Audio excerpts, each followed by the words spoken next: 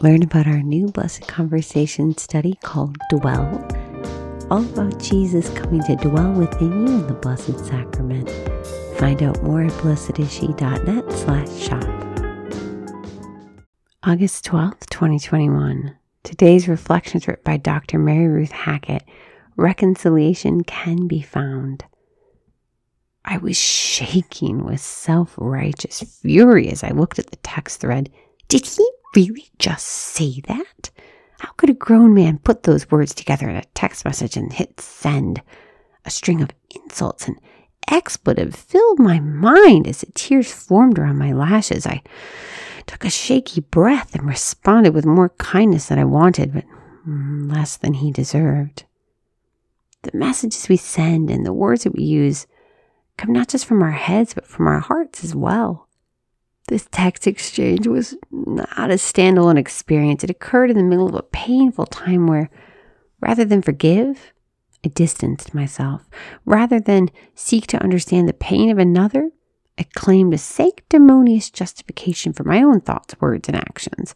I daily dug my defense deeper, rather than lifting up the hurting soul of a loved one.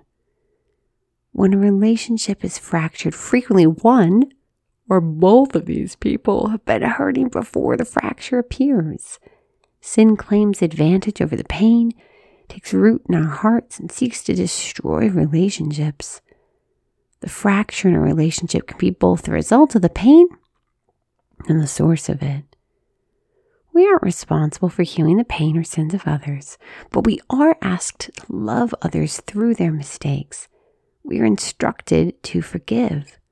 Only by seeking to see the other as the Lord sees them and striving to love the other as the Lord loves them can reconciliation be found. We are asked to forgive and then forgive again and again and again. It's hard. It's supernaturally hard. We can't do it without the grace of God.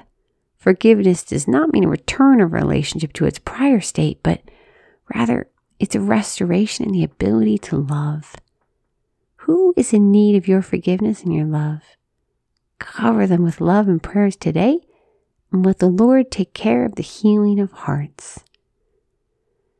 Lord Jesus, we thank you for this day and for this sister. We entrust all of our relationships to you. We ask you to heal them, clean them up, watch over them. In your holy and precious name, amen.